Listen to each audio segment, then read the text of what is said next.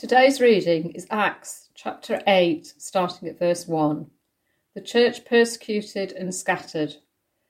On that day, a great persecution broke out against the church in Jerusalem, and all except the apostles were scattered throughout Judea and Samaria. Godly men buried Stephen and mourned deeply for him, but Saul began to destroy the church. Going from house to house, he dragged off men and women and put them in prison. Those who had been scattered preached the word wherever they went. Philip went down to a city in Samaria and proclaimed the Christ there. When the crowds heard Philip and saw the miraculous signs he did, they all paid close attention to what he said. With shrieks, evil spirits came out of many, and many paralytics and cripples were healed. So there was great joy in that city. Hello everyone, it's great to be with you today. I wish I was with you in person. The last time I was in your wonderful building, my daughter was getting married, and that was such an amazing day. As Paul mentioned earlier, I'm the director of Agape UK, which is part of a global missionary organisation, and we're passionate about helping people to discover Jesus together. And today I want to share a little bit from the Bible and to tell you some stories of what we're seeing God doing in the UK and around the world. And I was asked to speak a few months ago, and if I'd have given this talk back then, it would have looked a little bit different to how it does today. These are strange and difficult times that we find ourselves in. We're living in the midst of a pandemic with all its uncertainties and its limitations. And we're also in a time of extreme tension as issues of racial inequality and injustice have been at the forefront of our news and in our conversations over the past few weeks. Our world is experiencing turbulence. The UK is turbulent. Nothing feels normal. And you may have been feeling within yourself some turbulence. I've certainly felt like I've been on a roller coaster at times, or as somebody coined it, a Rona coaster. But we can't avoid what we're going through. And the birth of the early church was a little bit like this. In the reading from Acts 8, we see the apostles and the early believers in Jerusalem starting to experience a lot of turbulence.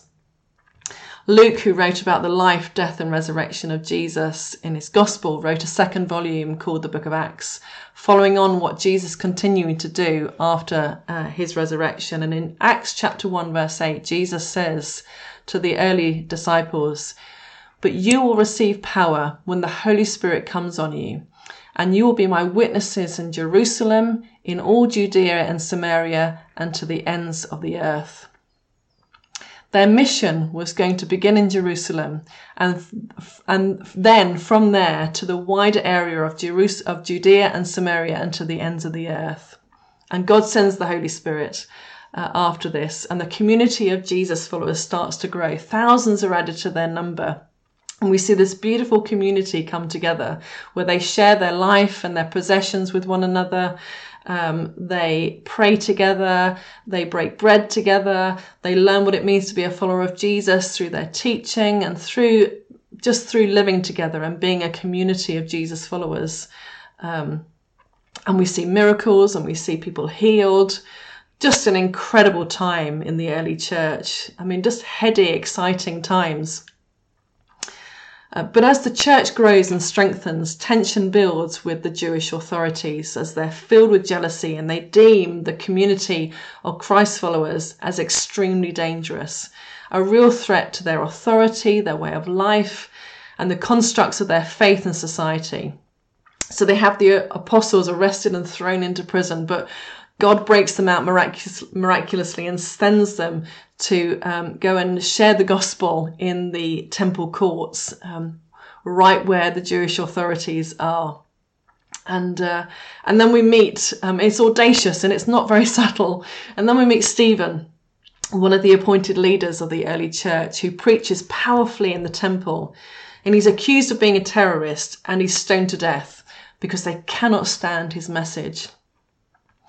At the same time, we're introduced to a young man named Saul, a terrifying person, somebody, probably the last person you would imagine to become a Jesus follower himself. And Saul is against all Jesus followers. He is completely against them. He wants to eradicate all Jesus followers and to destroy them. He even takes pleasure in attacking them. And then we arrive in chapter 8, as we read earlier.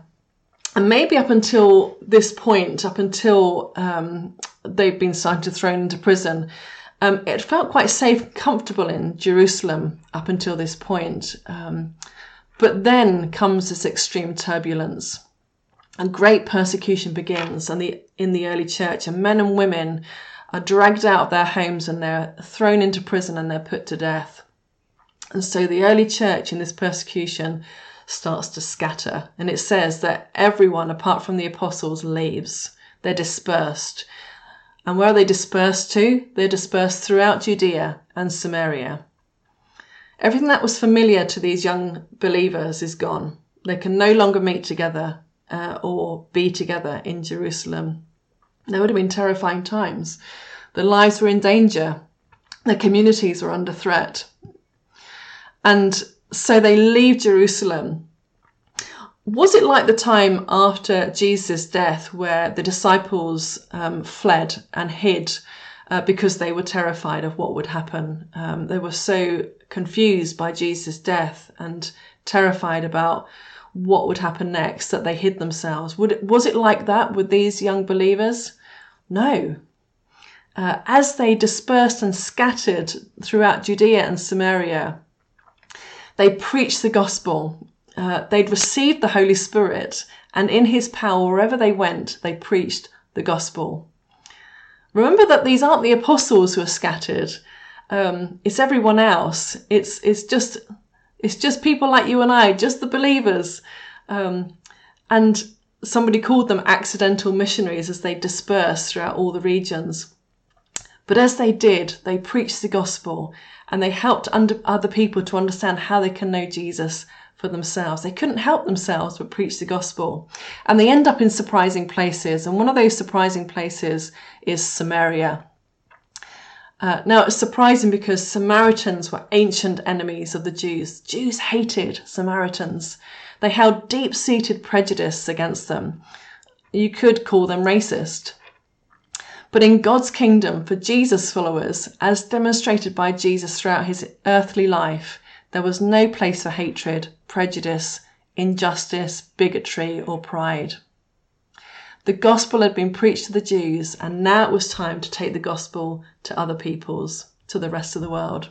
So Philip goes to Samaria, and with no seeming sense of prejudice, instead he's filled with God's love, and he tells them about this Jesus who's transformed his life. He preaches the gospel, and we see people are set free from evil and their sicknesses are healed. And there's this demonstration of the kingdom of God, bringing total freedom in Christ. And it says in that passage in chapter 8 that there was great joy in the city. And the story goes on after that when Philip leads an Ethiopian eunuch to Christ. Ethiopia certainly would have felt like the end of the earth. And soon after that, we see Saul's incredible encounter with Jesus and his miraculous conversion.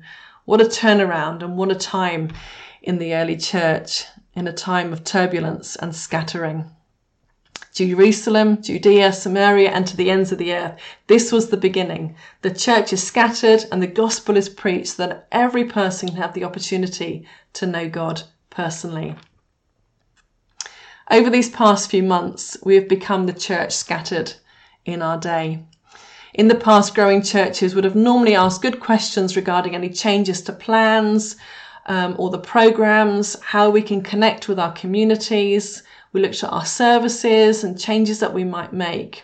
But in a time when we would have evaluated any changes we'd make as a church, we'd never have considered stopping meeting in person altogether and moving to digital platforms.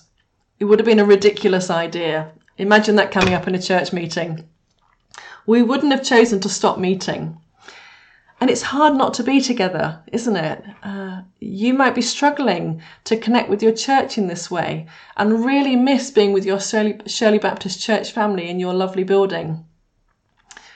Things that we took for granted a few months ago, we certainly wouldn't take for granted again. And it will be a real joy to that day when we can meet together in person again, when that time comes, and it will. But in these turbulent times, God is doing something incredible. When has church ever been more accessible to all? In April, it's reported that a quarter of the UK went to church. Think about it. A quarter of the UK went to church. Churches are seeing 70% increase in people checking them out. This is a new season for the church. More opportunities for the gospel than we've seen in many years.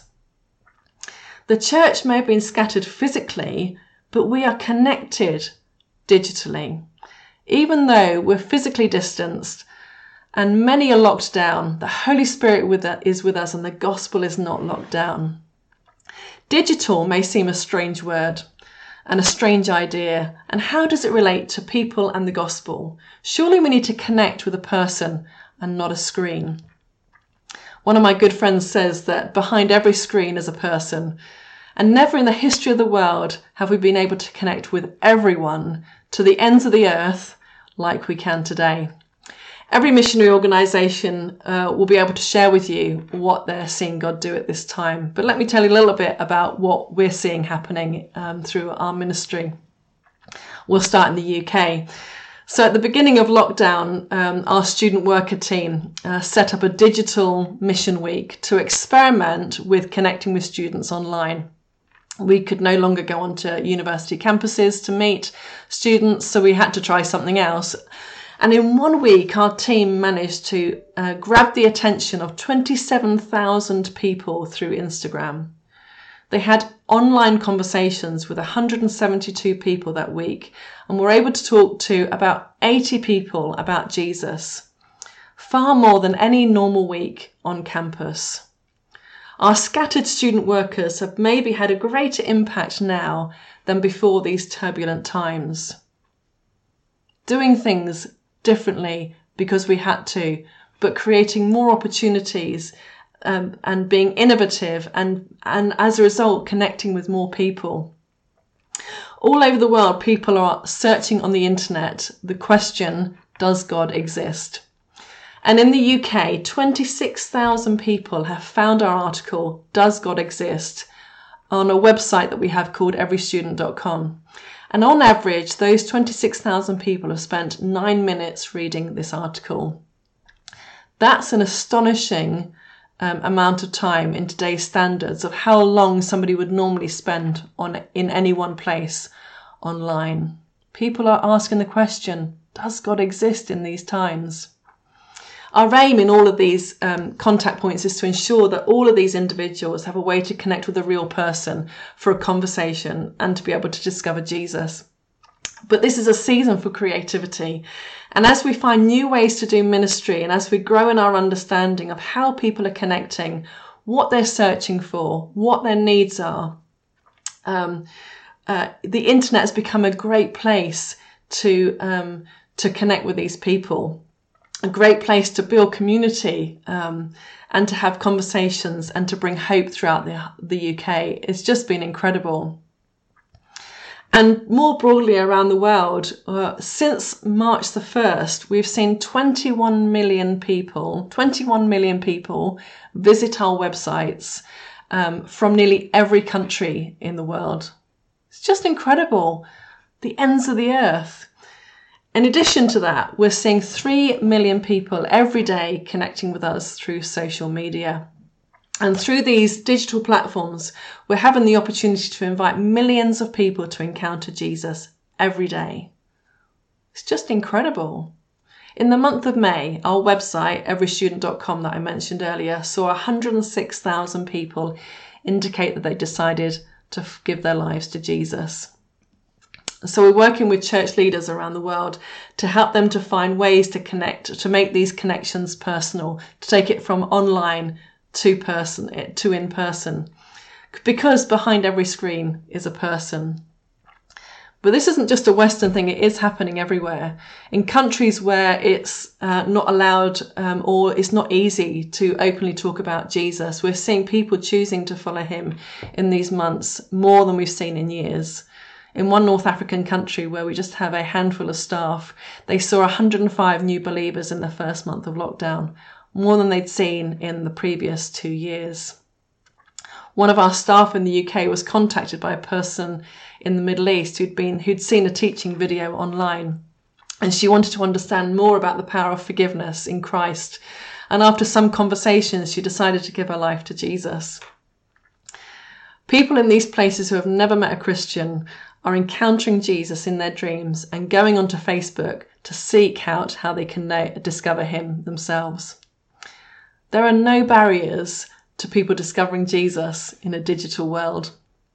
And the exciting thing is that we're finding that many of these brand new believers are then sharing their newfound faith and telling their story to their friends and their neighbours. It's like the story in the Gospel of John chapter 4 with the woman at the well that meets Jesus, and how she goes off and she rushes to tell her neighbours and her friends about this Jesus that she met. And we're seeing people doing that today, new believers instantly telling their stories to their friends and their neighbours about Jesus. People are in real conversations about life and Jesus, and they're not restricted by geography or travel or COVID. But what about in person? That's the digital world. But there are great opportunities that we're finding with our neighbours. Everybody is more connected with their neighbours, or most people are more connected with their neighbours because of lockdown and because of the pandemic. And we're finding great opportunities to be a blessing, to support our neighbours in multiple ways, just like the early church, sharing things and being supportive, offering practical support, being a listening ear, really seeking to understand what people are thinking and how they're being impacted by these times that we're living in together. People are coming together in their streets, demonstrating the love of God in our actions and our words and our stories, and having great opportunities to have intentional conversations about Jesus. This is a great time to share your own story and to bring hope to your neighbour right now. Recently, one of our Agape staff in Eastern Europe set up a Zoom group for some Christian girls, who would have understood what that phrase was a few weeks ago. But she set up this group to discuss a book called God Space by Doug Pollock. And in this book, it talks about how to create God space conversations that are natural and easy. And one of the girls then had a great conversation with one of her friends who isn't a Christian. And the conversation went a bit like this. Her friend said, "Where you live and what you do totally centres around who you are. Religion or God or education doesn't come into it." "Oh," said the Christian, "that's interesting. For me, God would feature in it." "Yeah," said her friend, "I believe in God, but not as much as you." "Oh," said the Christian, "why do you believe in God?" "Because he's the only one who believes in me. No one else believes in me." "Yes," said the Christian, "God loves you, and he loves you a lot." It's a simple conversation, but one we could all have. You see, there's a spiritual hunger growing. Across the UK and around the world, people are asking questions. People want to know if there is more to life than they have known before. Is there something bigger or someone stronger than the fragile world that we live in? Is there really hope? How can you be bringing the hope of and the life of Jesus to the people God has put you with? How can you be connecting with those people that you can't physically be with right now, offering to pray for them, sharing articles online, sending them books, writing them letters, being a listening ear on the phone, maybe on a real phone? Like the early church and the story of Philip, while we're experiencing this turbulence, now is the time for the scattered church, for us to bring joy as we confidently talk about Jesus and how Jesus has changed our lives, and to bring hope to other people of how they can know Jesus for themselves. Just a few ideas as I wrap this up that you might be able to do this week as you try to have intentional conversations and create space for those God conversations with your friends and your families and your neighbours. Maybe if you're on Instagram, maybe you could post a Bible verse on Instagram and just say what it means to you. Maybe you could offer for your neighbours this book by John Lennox called Where is God in a Coronavirus World? It's an excellent book, and it'll be a great conversation starter.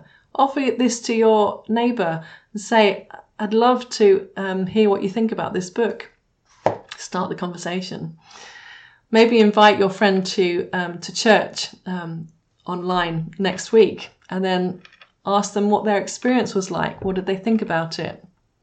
You could offer to pray for a friend, or you could point them to the Try Praying app and encourage them to try praying for themselves. You could start a book group online. You could talk about any book, because anything is a good conversation starter. And maybe you can think about 5 people that you can be praying for, and praying that God will give you opportunities to share your story and to hear their stories and to talk about Jesus. We have good news to share. And rather than the pandemic holding us back, God is giving us opportunities for the gospel like never before. Never before in our history have we had the opportunities like we have today. As people are asking the questions, they're asking, where is hope? Does God exist? What does that mean for me? The gospel is not on lockdown. We, the scattered church, are not hidden away. And God is giving us new opportunities to share about the hope we have in him. It's really good news. I'm praying for you as a church as you consider ways that God can give you opportunities to share the good news of Jesus with your friends and your family and your neighbours in these days. And for you yourself to be encouraged because God is with you and God is with us in these days. Amen.